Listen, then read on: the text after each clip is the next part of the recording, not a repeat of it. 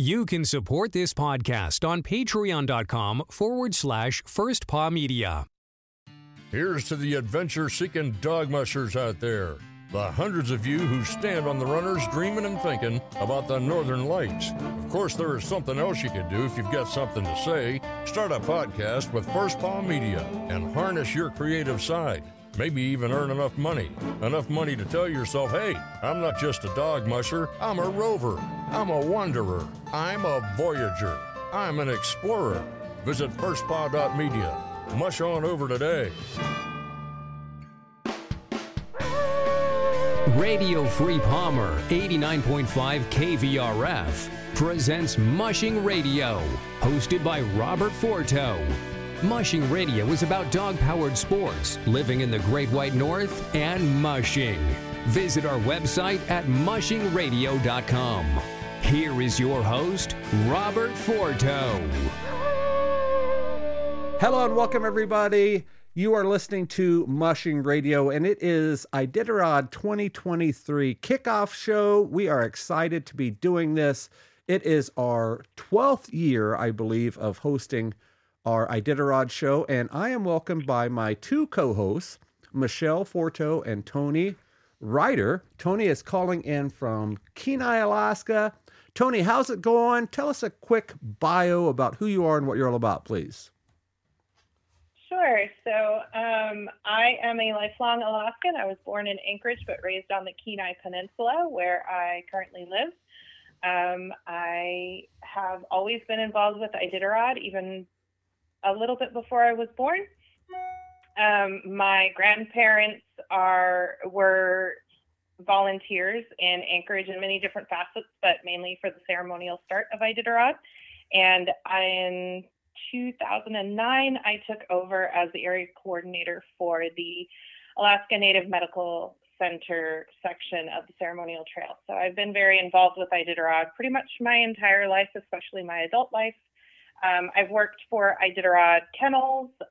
Both of the kennels that I worked for are Iditarod champion kennels. So I've just always really loved the sport. I'm not a musher. I don't have the fortitude or the insanity to do something like that, but I admire those that do. All right, very good. And Michelle, introduce yourself, please. Tell us who you are and what you're all about. Well, other than being your wife, I am considered home-based support when you or our daughter have been out on the mushing trails. Even though I do know how to run a team of sled dogs, I got into this in 1999 when I met you because basically I asked you how to hook up my two Malamutes to a kid sled to teach my kids my dog how to be pulled up the hill for my kids. And you basically told me that you were a real life Iron Will. And you're also the host of our DogWorks Radio podcast. You've been doing that with me since the very beginning in 2010. You also are the host of several other podcasts along the way. And you are the lead trainer for our business, Alaska DogWorks. And thanks and welcome to the show. And my name is Robert Forto. I am, I guess you would call, the executive producer of First Paw Media and DogWorks Radio. I have been podcasting since January of 2010.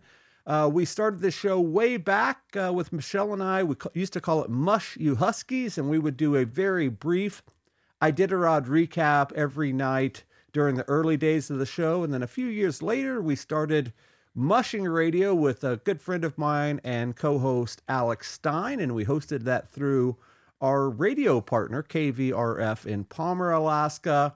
And I am the musher here on the panel. I just saw on LinkedIn this morning that I have been a dog musher for 30 years and 3 months. That is a heck of a long time. My God, you're old. I know. That is a long time to be mushing sled dogs. And I hope to add a little bit of that experience as we go.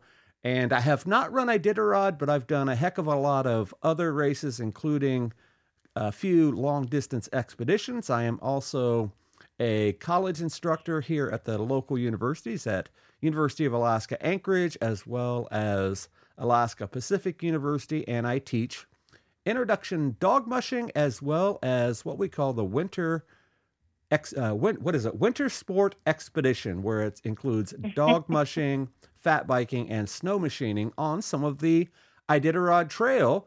And that is who we are, and we're looking forward to having you guys on. The way that this hosting usually works, it will be Tony and I every night going back and forth, providing our analysis and stories. And Michelle, she will pick it up when I am not available. I know I have a trip or two over the next couple of weeks. It seems to always happen that way. Last year, I was in the middle of nowhere, Washington, and Tony and I were hosting this show, and I was in a very small hotel room with really crappy internet, and I was recording on my phone with our little Zoom recorder with the microphone pointed down, so I could hear Tony on the headphones and put it over the internet. And those shows happened to be some of our best shows. I think one time, Tony, we did a 2-hour plus episode when I was in that hotel room. So yeah, never fear. We will be on the air every night. That's what happens when you have zero distractions. Zero distractions and the internet in the middle of nowhere. So Tony, this is the big reveal. We have been talking about this pretty much since mid-March last year. We've covered a whole bunch of stories over the last year or so, and this is your second year of being in the hot seat, if you will. You are now a veteran podcaster. You've been with us for quite a while. So let's jump into that. Let's talk about your journey into this. You talked about being a lifelong Alaskan and literally a lifelong Iditarod volunteer. So you've been doing this for a very long time. What is your role with Iditarod, and how does that sort of play into your experience that you can bring to the show? So I am an area coordinator for the ceremonial start, which doesn't mean a whole heck of a lot other than I herd cats in the form of humans to just make sure that things go off without a hitch in our section of trail. It's about 11 miles through Anchorage that they run and wave and steal hot dogs from people and all of that. And we just have to make sure that people stay to the sides, don't get in the way of the teams coming through. If there are any loose dogs, we have to control them, wave down a police officer if there's a moose in the area, that sort of thing. So it's probably one of the easier positions that volunteers can have. I've also worked, when I lived in Anchorage going to school, I worked in their gift shop area and made a lot of good friendships with different volunteers in the comms and that sort of thing, because it's all sitting there in the headquarters there at the lakefront. So it's a pretty sweet gig. I think I got more knowledge and more experience working for Iditarod Kennels as their social media person and their sound person, depending on the job that we're talking about, to really be able to do what I've been doing since about 2010, which is blogging about the race, about the mushers and the dogs in particular. And then 2 years ago, you and Alex begged me to come on as just a guest host, and then I somehow got saddled with the job. Alex left and I got his job. So it's been a lot of fun. I'm learning a lot. I am completely out of my comfort zone. I do love talking about Iditarod and sled dogs and mushers. So it makes it a little bit easier, but for the most part, I'm still a ball of nerves every time we start recording. Well, thank you for joining us, and thank you for being the co-host of this, and we're looking excited. We are excited for you to be joining us. So let's jump into this. The way that the format typically works before we talk about the Mushers Banquet and sort of our stories of the day is every night around 7 o'clock-ish Alaska time, I guess that's 11 p.m. Eastern time, and way later for hours going the other way, we post an episode about the Iditarod Day. And we try to cover news and breaking events that are happening on the trail first. We give a trail report where people are, the top 5 or 10 people, I guess, if you will. And then we talk about where everybody else is at, who's kind of leading up the rear, the back of the packers. So we'll talk about all that and then news and notes. And then we do what we call our musher of the day. And we dive deep and tell a story or two about those mushers. And we try to include things that you may or may not know about, whether you're fans of those kennels or you follow their Facebook pages or whatever. We try to give you some nuggets that will lead you down the trail and hopefully begin to cheer on some of these guys. Typically, we will do musher profiles, the musher of the day, of folks that are not necessarily the well-named guys, the front runners, the big name kennels, because they get so much press on their own.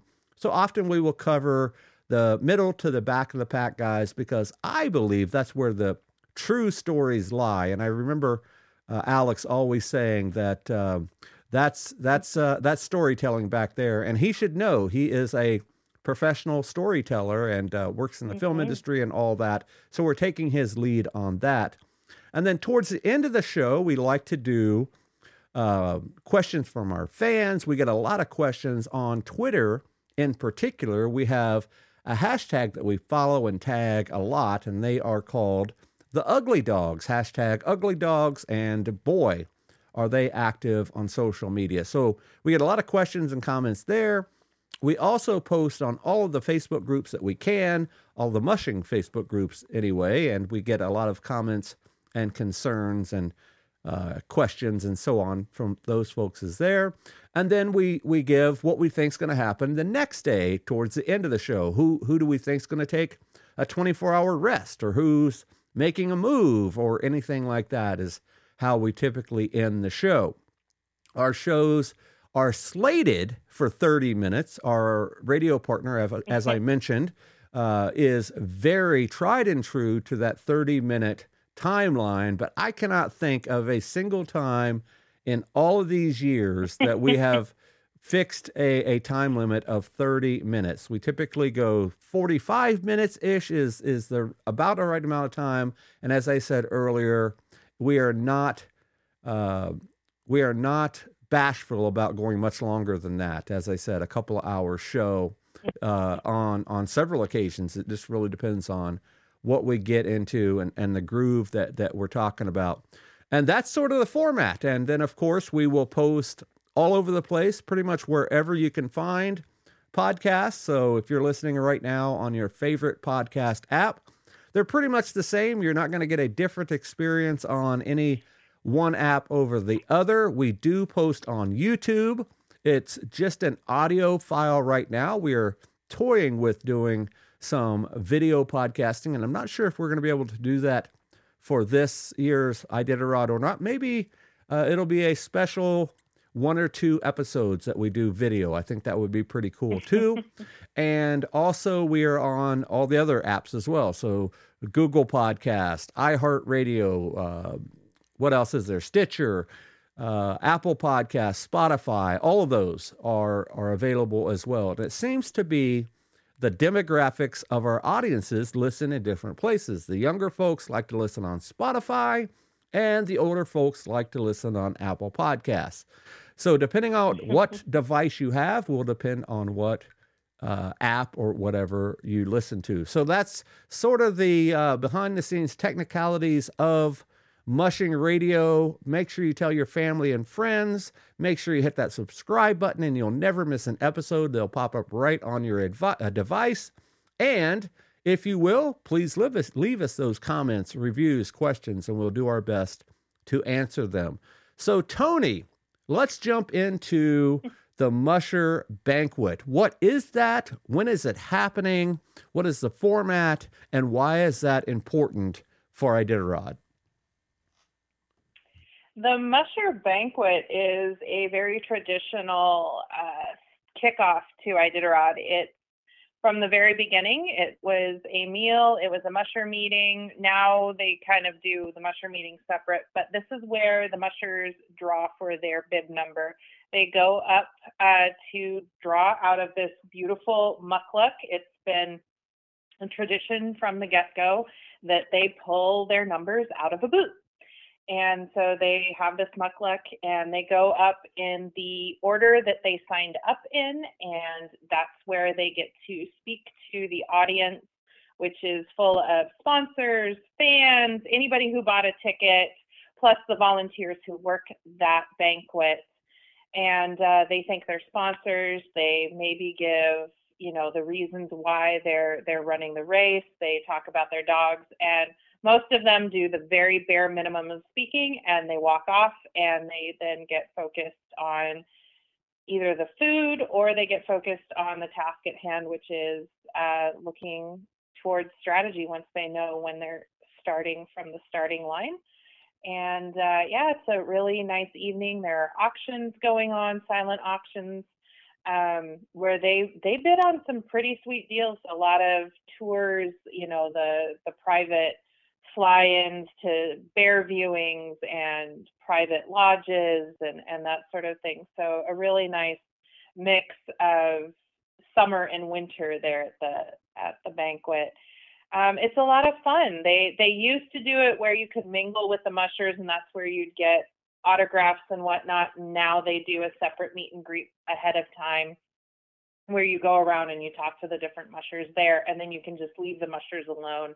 They actually ask that fans not bother the mushers during the banquet so that they can eat, so that they can hobnob with the sponsors of the race, and not have to keep bouncing all over the place to try and keep everybody happy. I kind of missed that, though. I thought that was part of the charm of the musher banquet because you weren't separated from the mushers as much. So that's the banquet in a nutshell. It's pretty dang long. It'll be interesting to see how it goes. This will be I think the second banquet since Hobo Jim passed away, our state's balladeer who came up with the Iditarod Trail theme song. So he normally played music throughout the evening, and so it's gonna be different. But I think that's kind of the theme of Iditarod 51 is it's gonna be different. It is, and I've only had the pleasure of attending 2 banquets here in my time in Alaska. We've been up here for 12 years now, and that first time I was in awe because it was like you said, commingling with all the mushers, and the auction was just huge, and the whole spectacle of it. One last question about the banquet. It's sort of set up in that formal banquet style with the white tablecloths and a pretty decent meal as it goes. But do you know how the tables are set up? Is that by sponsor, or can one person buy an entire table, or is it just sort of random, find a seat wherever? It seems like a random draw. I've never actually attended as a guest. I've attended as a volunteer, which I worked the merchandise table, so I never even actually made it out to the tables. But it seems to be random, just reading other people's experiences and trying, when it's a big group like the Ugly Dogs that you spoke about earlier. They came up one year and they were all trying to get seated close together. And so they put in the comments, or when they talk to the people on the phone, hey, can you make sure that I'm over by these people? And I think for the most part, they got them pretty close together. I'm sure there is a way to purchase tables. I have only seen individual ticket sale options, but I'm sure if you call in, which I'm a millennial, so we don't call anybody if we don't have to. So I really don't know the ins and outs of all of that. Like I said, I've never had to buy a ticket to attend, so I don't actually know a whole lot about how you purchase the ticket. All right. So if one of our fans know how the seating arrangements work, let us know. If you're attending the banquet right now, let us know afterwards. That way we can talk a little bit about that coming forward. So Michelle, I would like you to talk about the mushers that are going to be in this year's race. We have a relatively small field, only 33 mushers, and we want to put a disclaimer out right here on the first show. We ask for apologies right now that if we do mess up some names, and I'm sure we will as we move through our coverage this year, it's definitely not intentional, but when you have some names that I am looking at right now, I'm sure I would mess up a few reading them as well. So, Michelle, can you tell us who the mushers are? And we only know them right now in alphabetical order. After tonight's draw, we will be talking about them in starting order. So on tomorrow's show, Friday's show, we will talk about who's going out first, who's going out second, who's going out last, and all that. Michelle, who are the 33 teams, and who do we know that's already dropped out or withdrawn?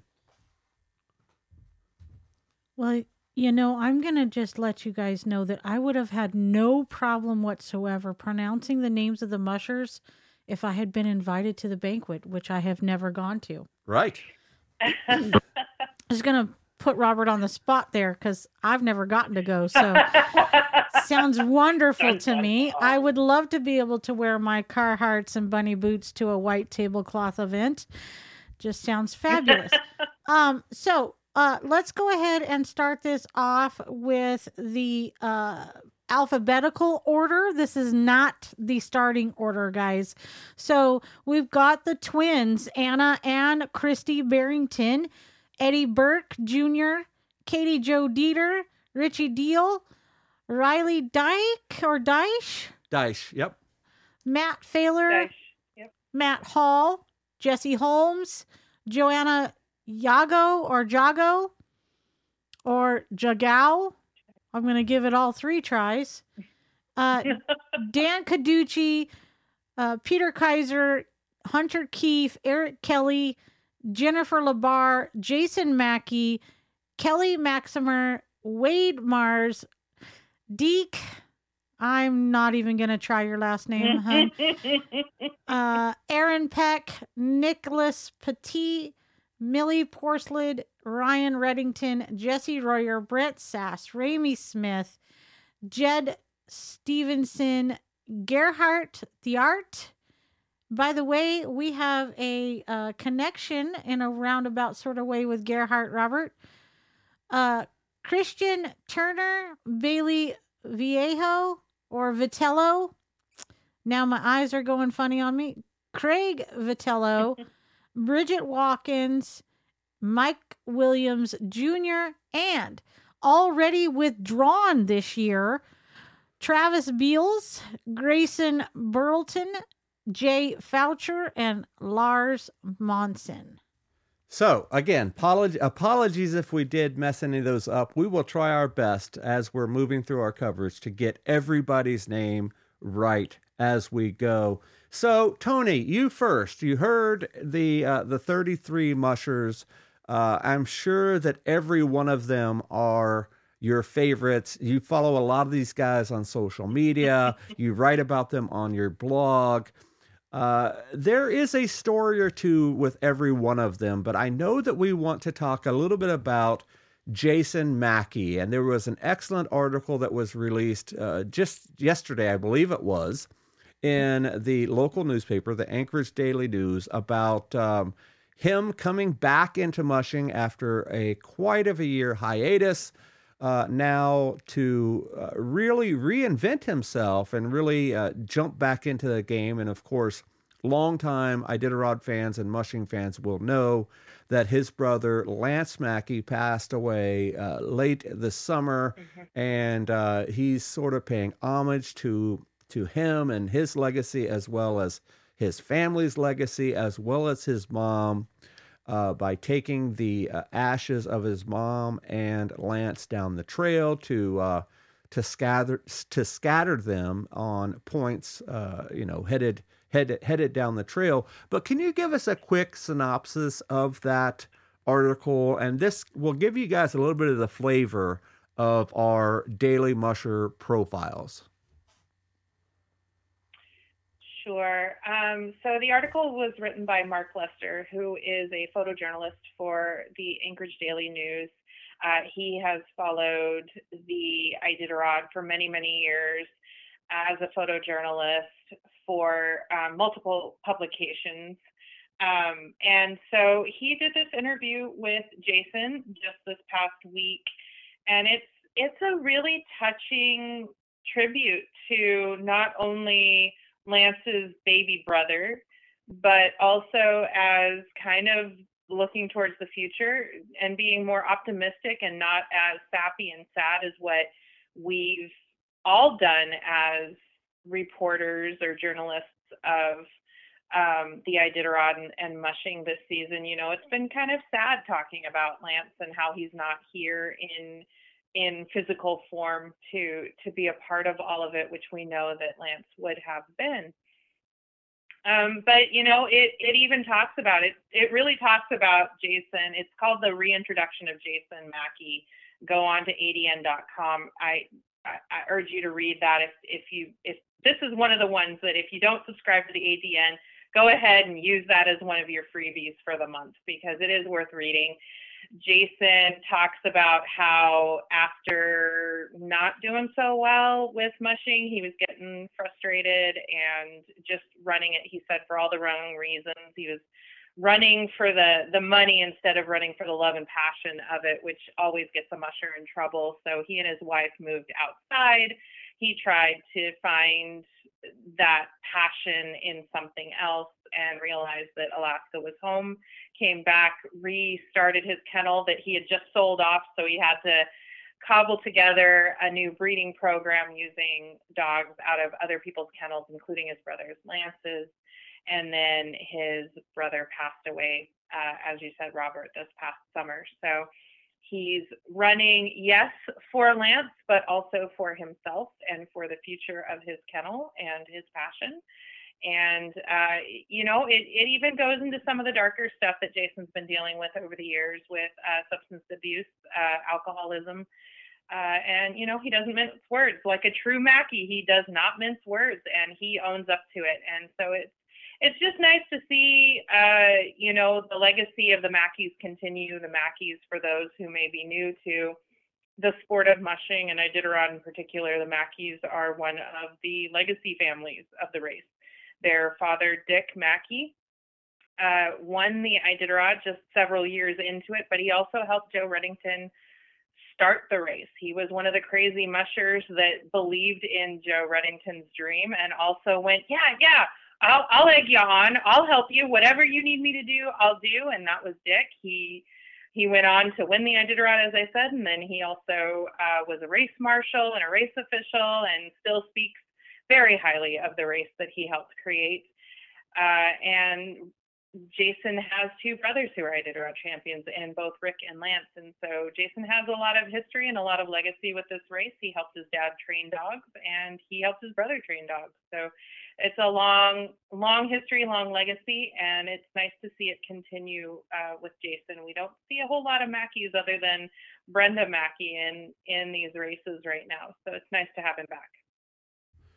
Yeah, I'm looking forward to seeing how Jason does, and he and I and his wife, Lisa, follow each other on social media and talk back and forth quite a bit, at least on messages and on photos and stuff. So I'm excited to hopefully have Jason on after the race this year, and we can sort of, go in depth with him and talk about what he's doing, because Iditarod really just isn't the same unless we talk about Mackey. So I'm excited to see Jason back, and I know he's been working very hard this year with his kennel and all that to get back to the starting line. So looking forward to that as well. So let's talk a little bit about the race route. And of course, we're going to talk a lot about this every night in our coverage, but this is a northern route year, which is the even years on the calendar. On the odd years, they follow the southern route, and there's just a little bit of a difference. The trails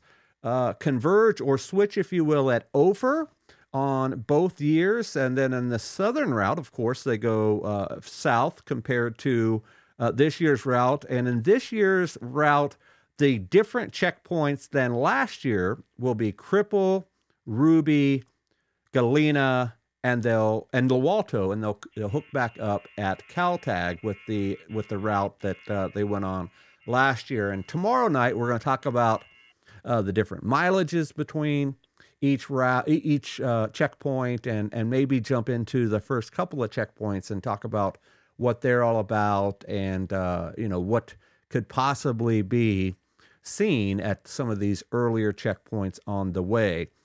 And then after that, tomorrow, we're also going to give our predictions, our favorites, our top 10, if you will, of the race field. And I'm looking forward to that. So before we close the show, Michelle, do you have anything else you want to mention here on the kickoff show?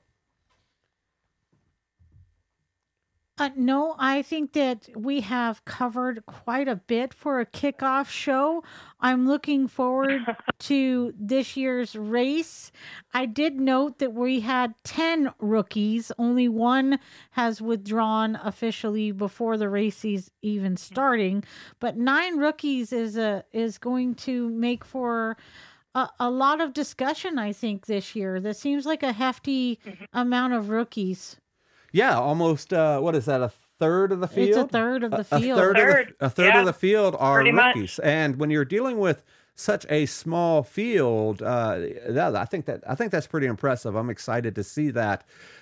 Tony, what about you? Did we miss anything or anything you want to mention before we go?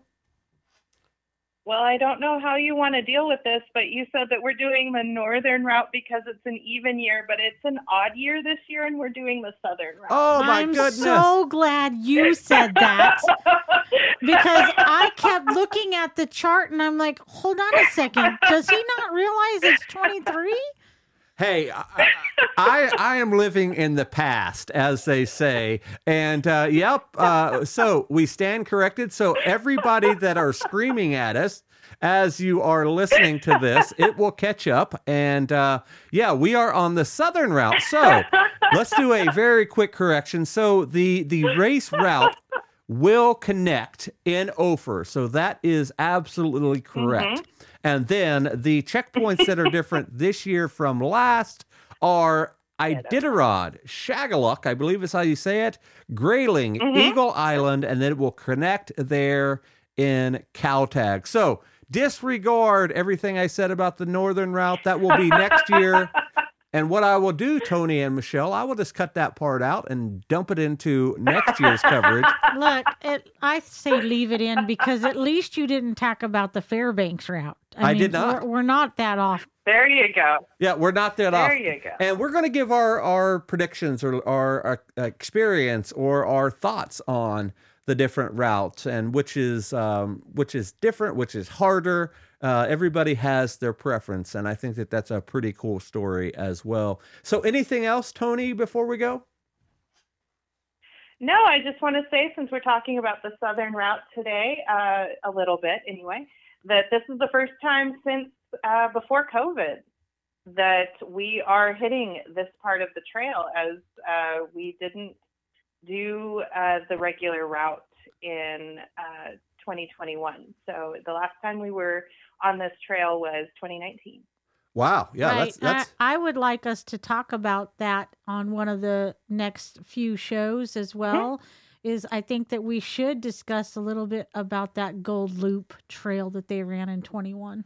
Yeah, of course. I'm looking forward to that. So I guess if that's it from you, Tony, let's definitely send out a request for our followers. What questions or comments or corrections do you have for us? Let us know on social media, and we're going to find out how to follow all of us here in just a second. But we urge you guys to send over your questions, because that's what makes this show special. It's not just a news report where we're just kind of reading off a script like some other folks do. So we're looking forward to that as well. So Tony, how can folks follow you? Not only on social media, but I understand you have a pretty robust blog as well. What is that? You can find the blog at writersblock.com. And then you can find me on social media. I'm on Facebook as Tony Writer, or you can follow me on Twitter, I'm at Tony Shell AK, and then Instagram, I'm at Tony Shell. Typically, as Iditarod gets really, really busy, Twitter and Facebook are where you're going to find me. Don't friend me on Facebook. I'm not actually accepting friend requests. Just hit that follow button. All right. And Michelle, how can folks follow you? Pretty much anywhere and everywhere you have social media. You can find me every single place, including YouTube at First Paw Media, and on our podcast as well. You can also connect with me on Facebook in other places other than Robert. Just go to Alaska Dog Works. And you are at Michelle Forto on all of those. And that is Michelle with one L, Michele, Forto, Forto. And that will connect right there with you. Michelle, where is your favorite place on social media? Where do you get a lot of your comments, and where will you respond the fastest? So I'm old, so probably Facebook. Very good. All right. And you can follow our show at First Paw Media on all socials, including on YouTube. And that's where we post all of our episodes. And you can find me on all social media as well at Robert Forto. And remember, that's Forto. And I am most active on Twitter. You will find me there posting as both Robert and First Paw Media back and forth. Almost always, if it is posted on First Paw Media, it is me. So if somebody is responding, it is most likely me. So if I get into hot water, you can blame me and not Tony or Michelle, at least on that part. So looking forward to following all of you guys there. Our website is firstpaw.media. And one last thing is we do have a Patreon account. If you're looking to help us out, spread the word, give us a little support, check us out at patreon.com/firstpawmedia, and you'll get some exclusive perks, including a very cool access to our behind-the-scenes, ultra-exclusive after show that we're calling The Gangline. And we're going to release an episode or maybe two in the next month or so, and it is a joy to listen to the first couple that we did.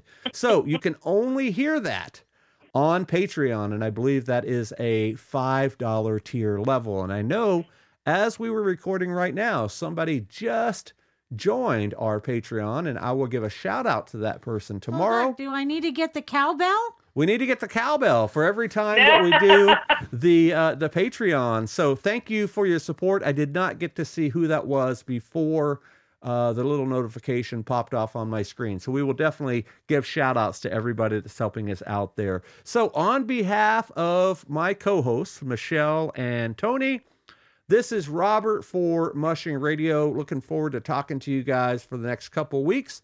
We'll see you guys next time. Goodbye. From Dogworks Radio, this is Mushing Radio. We hope you enjoyed this episode, and we invite you to subscribe in Apple Podcasts, Spotify, Stitcher, or wherever you get your podcasts. You'll find a link on the episode notes. You can tap or swipe on the episode cover art, and you'll see some offers from our sponsors. You can support our show by supporting them. If you like what you have heard, we would love it if you could give us a 5-star rating and tell your friends how to subscribe too.